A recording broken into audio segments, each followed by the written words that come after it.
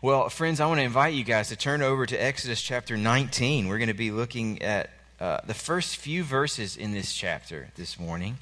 And this passage actually brings us to a really crucial turning point in our series through Exodus. We're skipping ahead a little bit. You know, the last time we saw the Israelites, they were in the wilderness, complaining about their hunger and their thirst, being taught by God day in, day out to trust Him for everything that they need. They've been in the wilderness for the last couple of chapters. They fought a great battle that God gave them to win. They've worked through what it would look like to manage the needs of the people from the top down through Moses and some elders that he establishes. That's where they've been since we left them. Where they've come, and the passage we're going to cover this morning, is to Sinai, to a mountain known as the Mountain of God. A mountain where God meets with His people to talk to them about who He is and about what it looks like to follow Him, about what it looks like to embrace His ways as your ways, and to see from experience the goodness and beauty that comes from trusting Him as the ruler of your life. That's what Sinai is about, and it takes up the rest of the book. We're only into chapter 19 here, but the rest of the book, which is not even halfway over yet, happens at this spot on the slopes of this mountain where Israel meets the God who's redeemed them. In other words, this week sets up the next half of the series, and that makes this a really big week for us. What we've been saying about Exodus is that this is a story about God. It's a story told to us so that we know who God is, what God is like, what we can expect from Him if we trust in Him. Exodus is a story through which God shows the world who He is. How does He do that, though? Exodus has shown us that too. God shows the world who He is by setting His people free. He's chosen to use the redemption of His people from their bondage as His picture of who He is and what the world can expect from Him if they'll trust Him. At first, the threat that He had to deliver His people from was Egypt. They were in bondage to a hostile power who had claimed them for their own. They were kept by an oppressive superpower who only saw them as an expendable resource. God put an end to that threat. He did that with an unprecedented display of power that we've been tracking together week by week by week, especially through the plagues that we tracked together a few weeks back, and through the Red Sea from which He delivered them in what Shaka considered a couple weeks ago. We've seen God flex His muscles to set His people free from an oppressive power outside of them, an external slavery. But what we started to see last week, what we'll see more today, and what will set us up for what we see throughout the Ten Commandments series, is that His people still aren't free. They're not up under the reign of Egypt anymore. That's true. They aren't under the thumb of this ruler who doesn't care about them. That's true. But they're not free yet. Most of Exodus, the majority of the book, and in a way the rest of the Old Testament, shows that Israel was still dealing with another kind of slavery. God intends to show the world who He is by setting His people free. That means He's got to set them free from external threats outside of them, trying to control their lives. But to show the world who He is by setting His people free, He's also got to set them free from the internal threats, from their bondage to themselves, to their sin, to the desires that rule over them with tyranny. So here's what you need to know. This is going to set us up for everything we cover in the Ten Commandments. True freedom, the kind of freedom God wants for His people, the kind of freedom that in giving to His people, this freedom, He shows the world who He is. It's more than autonomy. It's not just setting them free from what was outside of them, controlling them so that they can go and be who they want to be, so they can go and define life for themselves and make what they can out of their lives. It's more than that. In other words, it's more than just freedom from. True freedom is more than just freedom from something out there. True freedom is freedom for a specific way of life that is good, that leads to flourishing, that honors God, and is good for us. That's the kind of freedom God wants for His people, and it's the kind of freedom we start to see and come into a clear picture in this passage. True freedom comes not through autonomy, True freedom comes through trust and through obedience. To be free, we have to trust him to be for us. That was last week in the wilderness. He was teaching his people that. And to be free, we have to obey him. That's this week. That's the rest of our series. And that's the point of Israel's experience at Sinai. So, what we're going to do today is try to set us up for what we'll do the next 10 weeks after today. After today, we leave the stories behind. All the stories we've considered up through Exodus have been setting us up for what we're going to do the next 10 weeks, which is one commandment per week through one of the most famous sections of the Bible, the Ten Commandments. We're going to try to understand why these commands that God gives to his people are good. We're going to try to understand what it is in us that keeps us back from these commands. We're going to try to understand how God has sent his own Son to perfectly obey these commands so that we could be forgiven for our disobedience. And we're going to think about how God gives us, through his Spirit, the power to obey and to enjoy the freedom that he wants for us. We're going to set up all of that this morning through looking at the opening of Exodus chapter 19. Now, I'm only going to cover the first few verses of this chapter because what we want to do here, again, is use this section as a setup for everything that comes later. So I'm going to be a little bit more like above the ground here, rather than in the nitty-gritty of the details of the story, talking about the principles going on here and about what we're supposed to get out of this section of Exodus. So I'm mainly going to focus on just a few verses, actually. I'm going to read verses 1 to 9 of Exodus chapter 19, but then most of our time this morning, we're going to spend trying to understand verses 4 to 6. Now, what I want to do again is read the first 9 verses. I'm going to ask you to stand with me in honor of God's word while I do that. I'm going to pick up in Exodus chapter 19, verse 1. This, friends, is the word of the Lord to us. On the 3rd new moon after the people of Israel had gone out of the land of Egypt, on that day they came into the wilderness of Sinai. They set out from Rephidim and came into the wilderness of Sinai, and they encamped in the wilderness. There Israel encamped before the mountain, while Moses went up to God. The Lord called to him out of the mountain, saying, "Thus you shall say to the house of Jacob, and tell the people of Israel, you yourselves have seen what I did to the Egyptians, and how I bore you on eagle's wings, and brought you to myself. Now, therefore, if indeed you will obey my voice and keep my covenant, you shall be my treasured possession among all peoples, for all the earth is mine. And you shall be to me a kingdom of priests and a holy nation. These are the words that you shall speak to the people of Israel." So Moses came and called the elders of the people and set before them all these words that the Lord had commanded him. All the people answered together and said, "All that the Lord has spoken, we will do." And Moses reported the words of the people to the Lord, and the Lord said to Moses, "Behold, I am coming to you in a thick cloud, that the people may hear when I speak with you, and may also believe you forever." This is God's word. You can be seated. There's 2 things that I want us to talk about this morning from Exodus 19 that are going to set up how we understand why God gives the rules to his people that he's about to give to his people. How these rules connect back to the freedom God has been bringing to his people from the beginning of this book.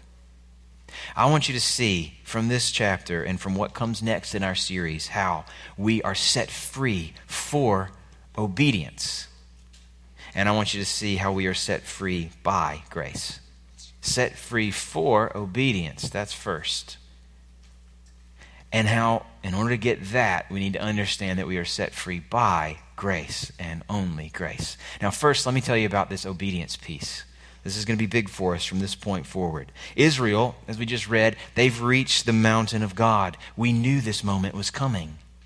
Back when God met with Moses at the burning bush to tell him everything that was going to happen, and Moses is wondering, how can I trust that you're really going to do all that you've said? God says to him in Exodus 3, verse 12, "You'll know when I bring you back to this mountain with your people. Then you'll know." And here we are. We've known this moment was coming because when Moses went to Pharaoh, what he was told to tell Pharaoh was, "Let my people go so that they can come and serve me." Pharaoh knew this was the point. Moses knew this was always the point. And now here we are at the foot of the mountain where Israel will learn what their God has in store for them. What they'll learn, in other words, what it'll look like to have him among them as their God. In verses 5 and 6 of what I just read, we get what you might think of as the purpose statement for the Exodus. Behind all of that God has just done, behind the tremendous acts of power that he has used to set his people free from their bondage, behind all of it comes the purpose that we see in verses 5 and 6. I have brought you out, he says. Therefore, if you will obey and keep my covenant, you will be my treasured possession among all peoples. You will be, he says, putting it differently, you will be a kingdom of priests and a holy nation. That's your purpose. He's giving Israel a mission statement here. This is what he's brought them out for, and it's a mission that fits with what God has been doing throughout the story so far. I want to make sure you can understand why. So, do you remember the main theme that we've been saying about the Exodus from the beginning? The main theme is that everyone watching should know who the Lord is. That phrase, that they may know, that they may know, that they may know. It's all through the story. God is showing the world something true about himself. That same theme is right here.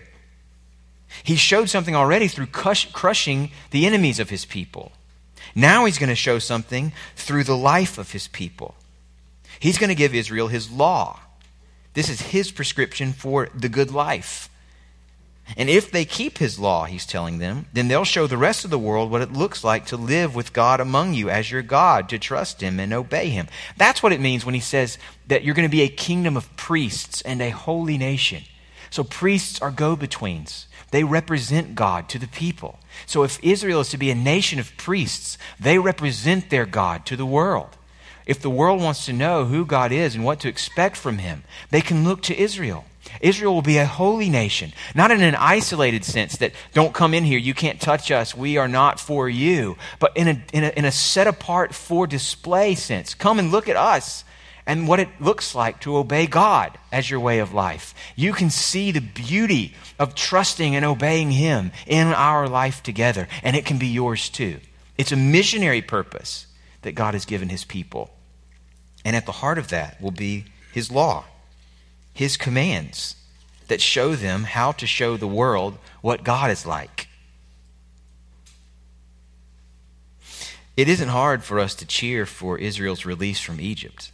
We don't like to see the weak oppressed by the strong. And we're right to want that kind of tyranny and that kind of exploitation to be stopped wherever it's found.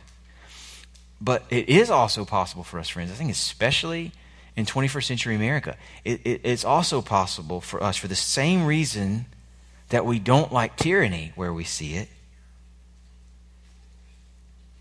it's possible for us to also dislike rules where we see them. It's possible for us to oppose oppression, and by the same impulse want to see the liberated able to make whatever choices they want to make for their lives, to choose their own path, to define for themselves what a good life looks like. It's possible, in other words, for us to get half of Exodus and be rah-rah all the way along, and then get to the next half of Exodus and be like, hey, whoa, we didn't sign up for that. That sounds like more oppression to me, these rules. That seems like a lot like what Israel had in Egypt. I think, first of all, we just need to know that about ourselves so that we can see if that's the way we're reacting, if that's the intuition that's rising up as we get to this section where God gives commands. We need to just, first of all, just acknowledge up front that our intuitions are different from the instincts that the Bible would cultivate in us. That actually what we're going to see together in the next part of our series is a different view of freedom than the one we are taught to embrace. Freedom from outside threats is always going to be incomplete. God sets us free for. And before we move on, I just want to make sure two reasons for this are clear to you. Why this freedom for a specific way of life is part of God's agenda for his people. Both of them come out of this text. Both of them come not just out of the first few verses of Exodus 19, but out of the whole thing that we've been looking at so far.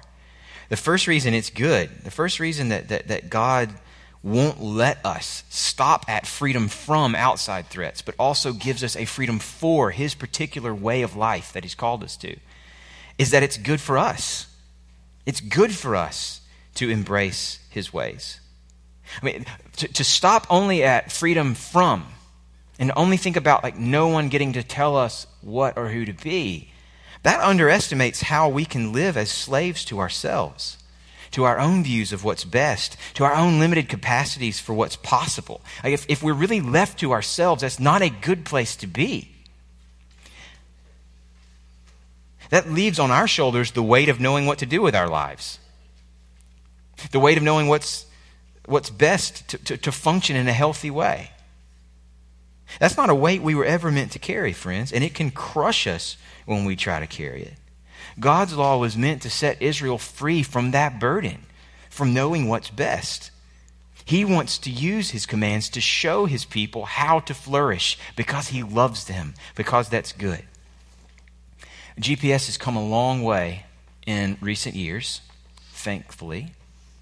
I am old enough, though, to remember before I had GPS.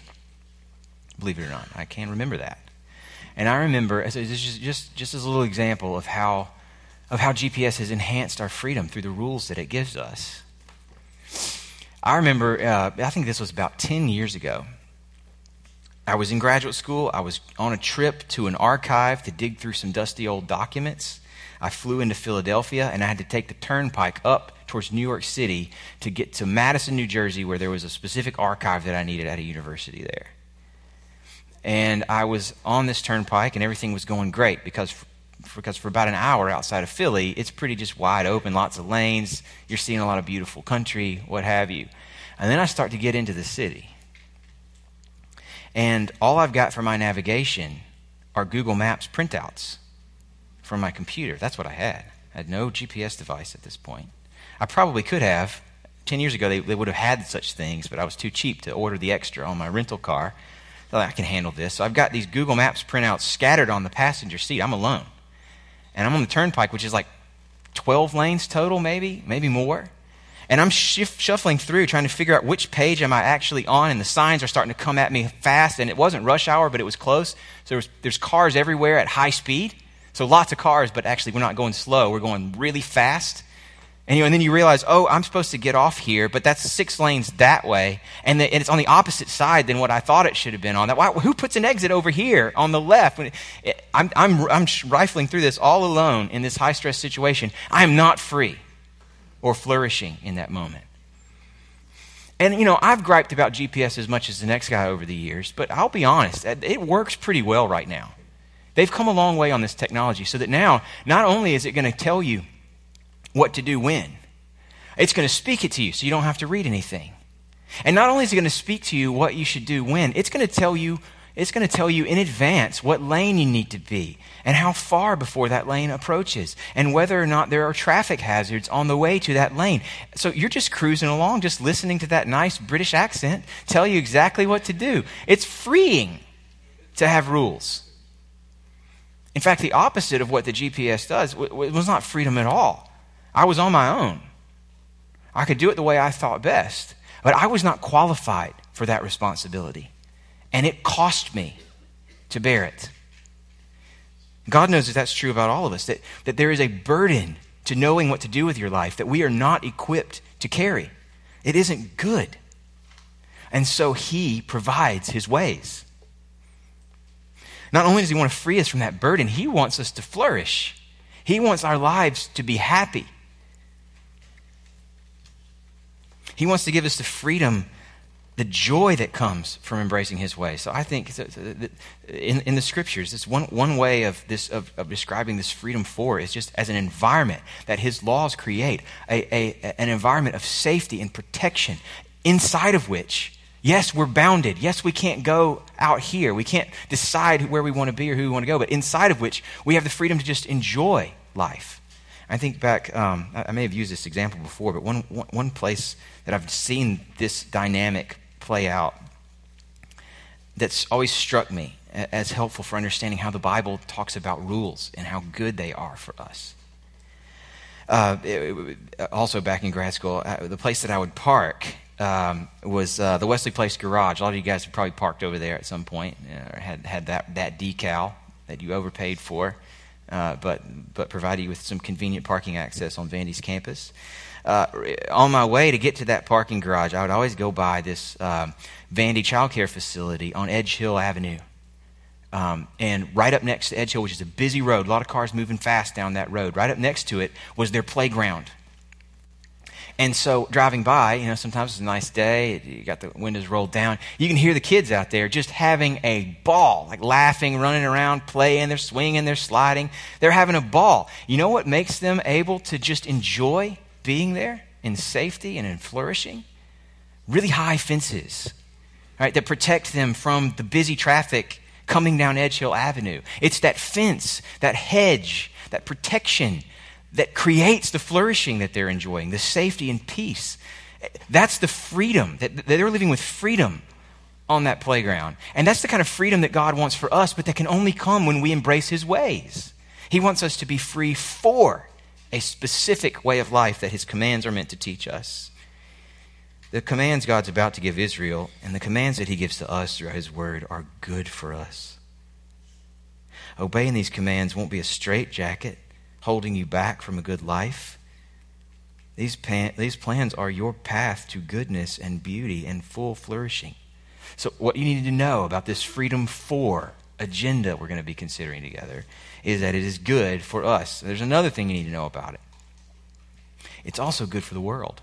By the world here, I mean those who are outside of God's people, those who are not trusting in God for what they need, and those who could be if they would. It's good for the world to see the freedom and flourishing that comes from embracing God's ways. What we know about nature is that it's red in tooth and claw. For all of its beauty, it's ugly too, and brutal.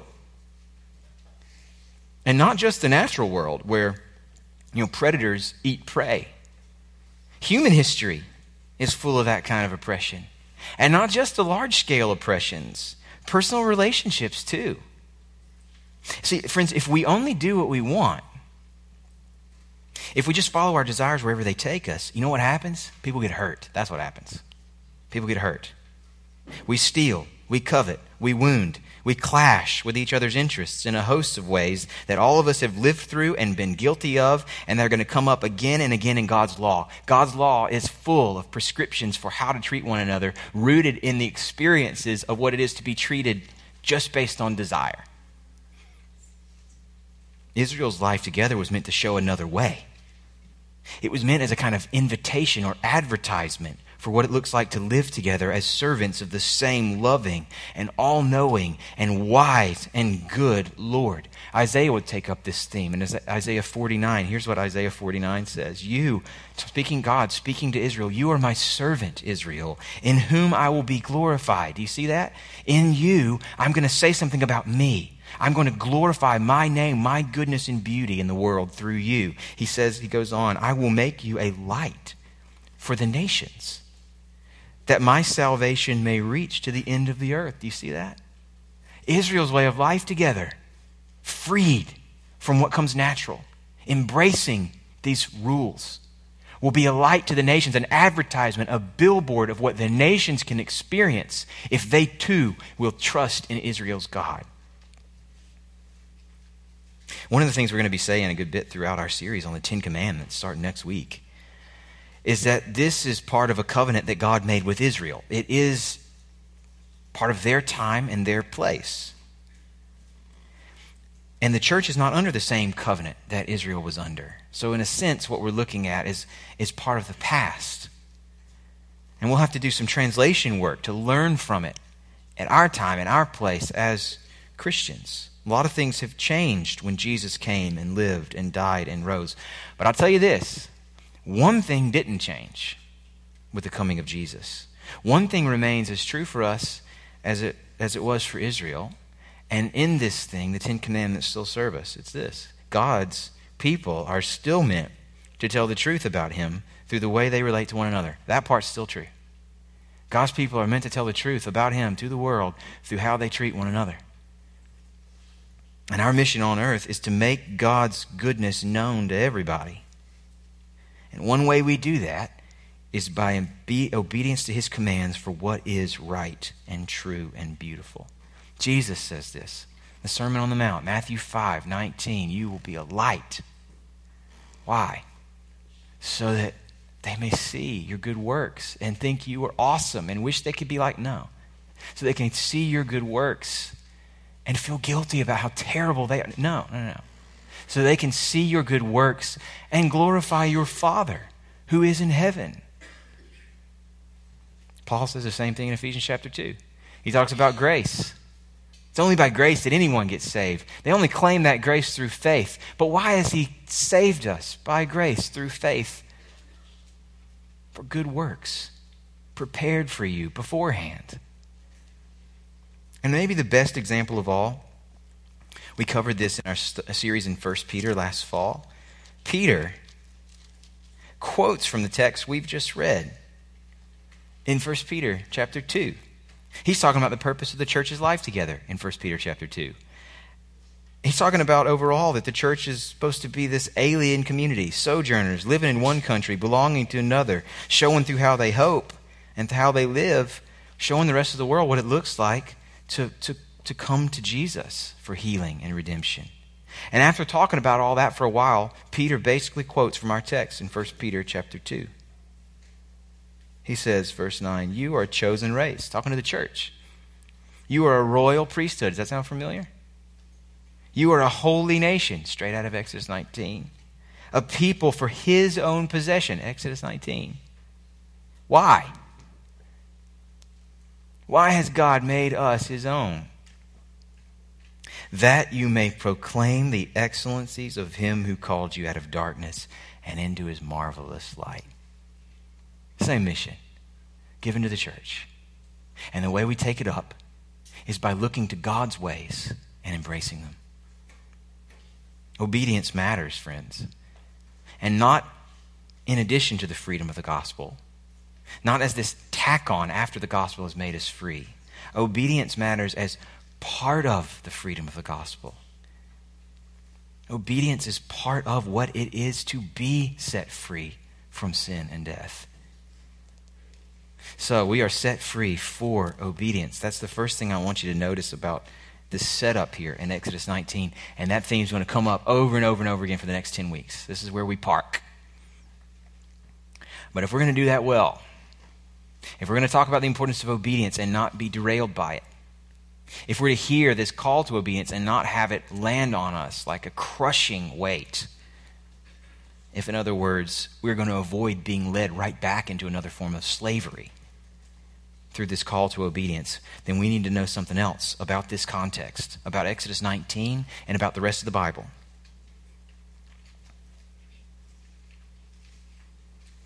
See, friends, there's a default impulse in us that could lead us straight back into a different kind of slavery. To avoid that, we need to know how grace leads to obedience. We need to know that we're set free by grace. There's two bad ways to respond to the commands we're about to consider together. And we're about to spend 2+ months in commands. There's going to be two really bad ways to respond that all of us are going to be tempted to. I want to tell you what those are and why grace frees us from those bad ways to respond. Why it matters, in other words, that we are set free by grace. So here's the first way we might poorly respond to the commands that we're going to consider. We might see those commands as a way that we earn good things from God. In other words, we might see these commands as just confirmation of our natural bent in life anyway, and that is to think that you only get what you pay for. That in relationships in particular, you will only have as much goodness and favor as you can rent, and only as long as you keep up with the payments. Maybe, in fact, friends, maybe you've lived in relationships where that has actually been true. People who were important to you, whose opinion of you mattered, who you needed things from, who you feel kept you always wondering where you stood with them based on how you treated them.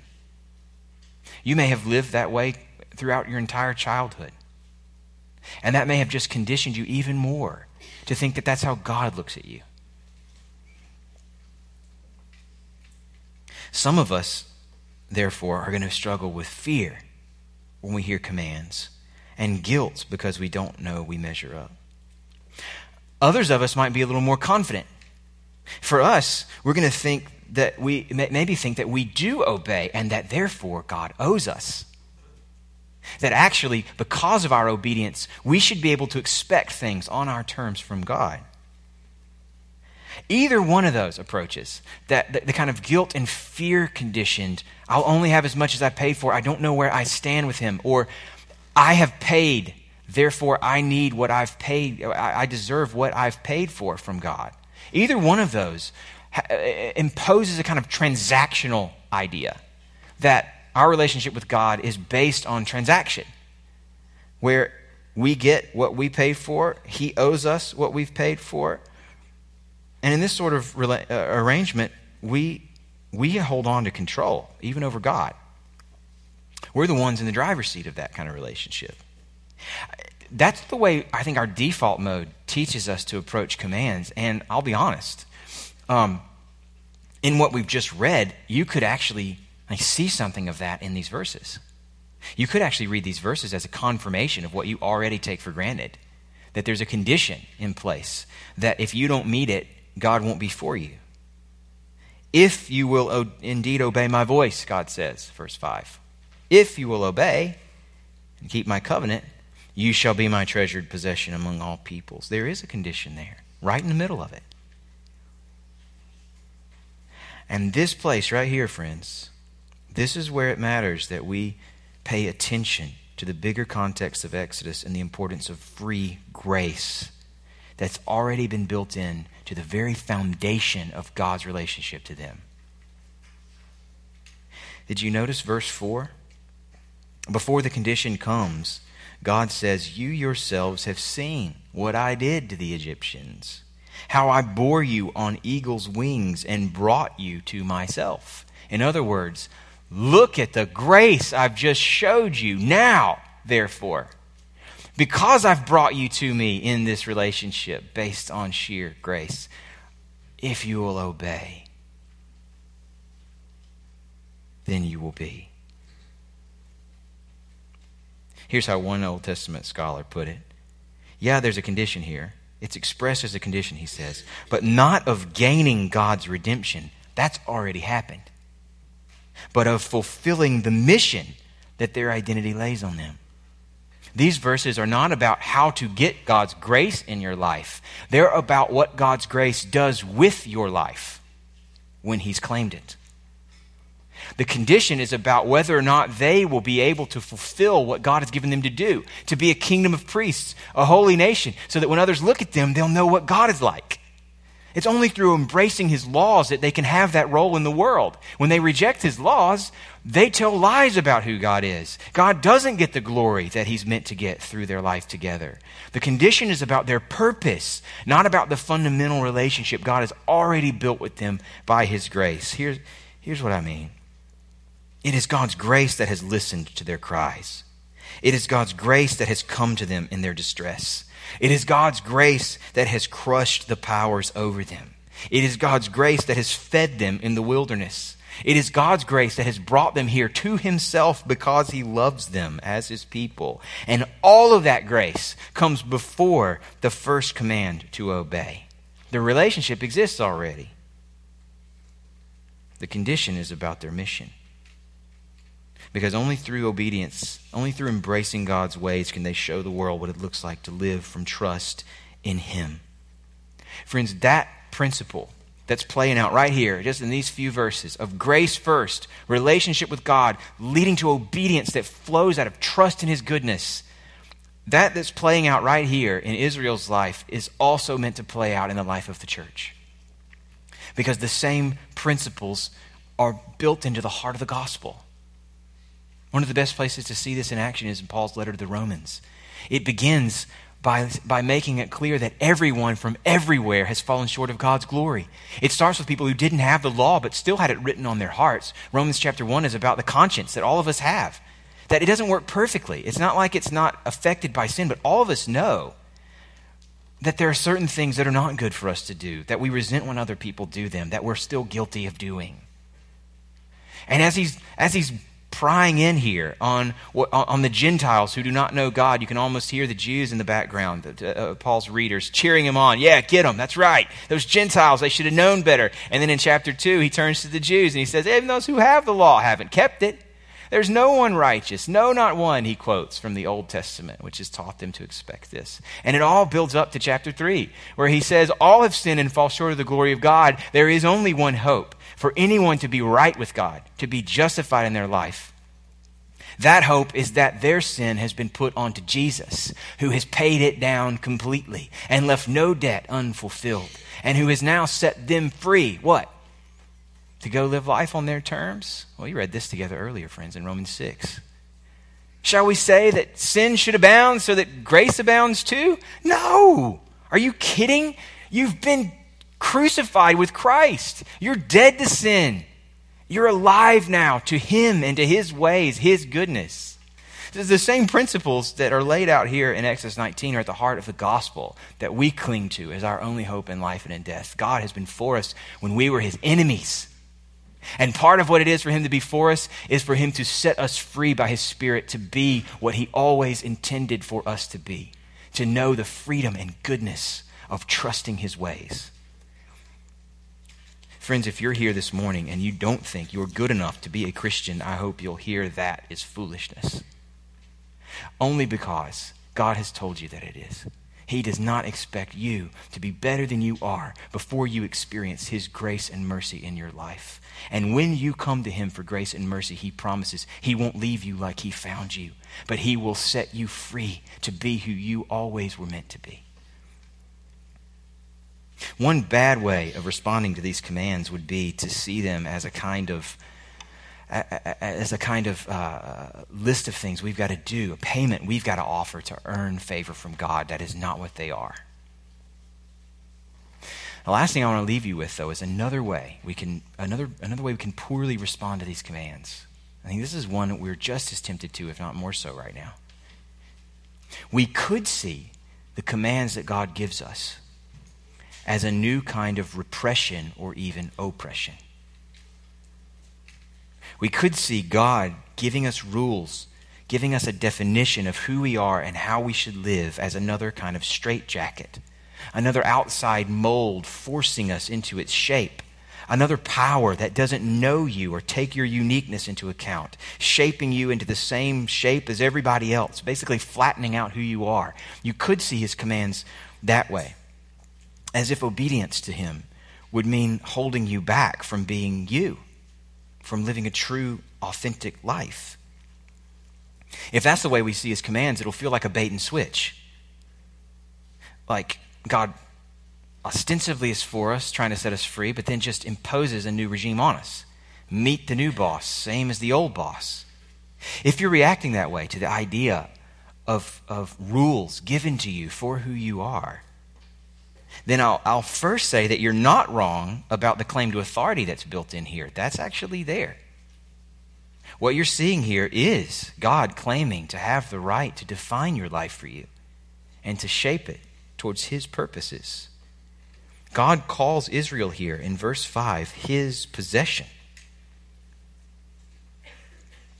In the beginning of the story, he said this same thing to Pharaoh. He said to Pharaoh, "They're not yours, they're mine. And I want them to come out and serve me." And I get, friends, that in our experience of authority like this, we've experienced baggage. That authority, in our experience, comes with a kind of baggage and a fear of abusive authority. Maybe you've actually even experienced more examples of abusive authority in your life than of healthy authority in your life. And if you have, you're not wrong to wonder, how can I know this authority is trustworthy?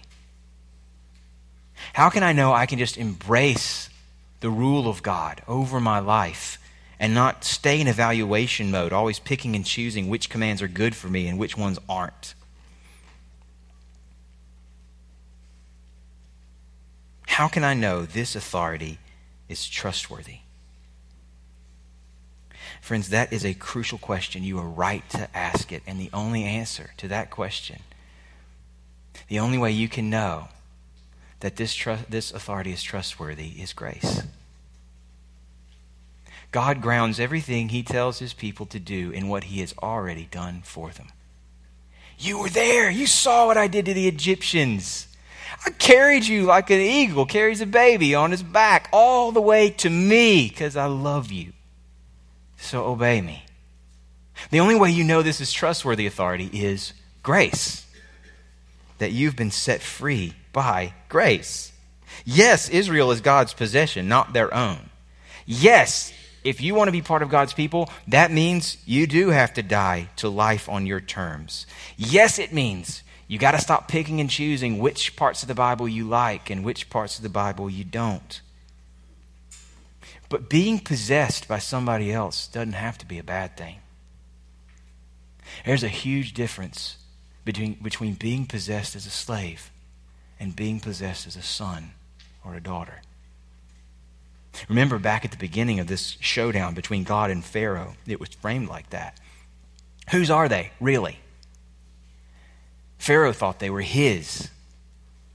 They're mine. I'm not letting them go. You remember the language God used to confront Pharaoh in Exodus 4:23?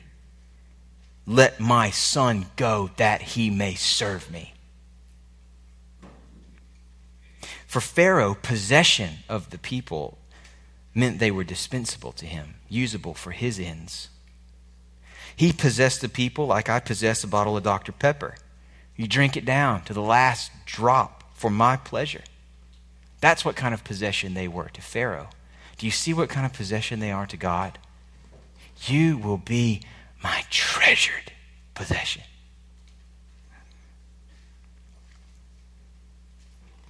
Everything I do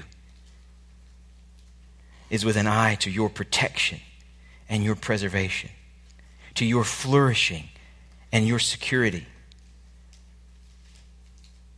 They are his possession.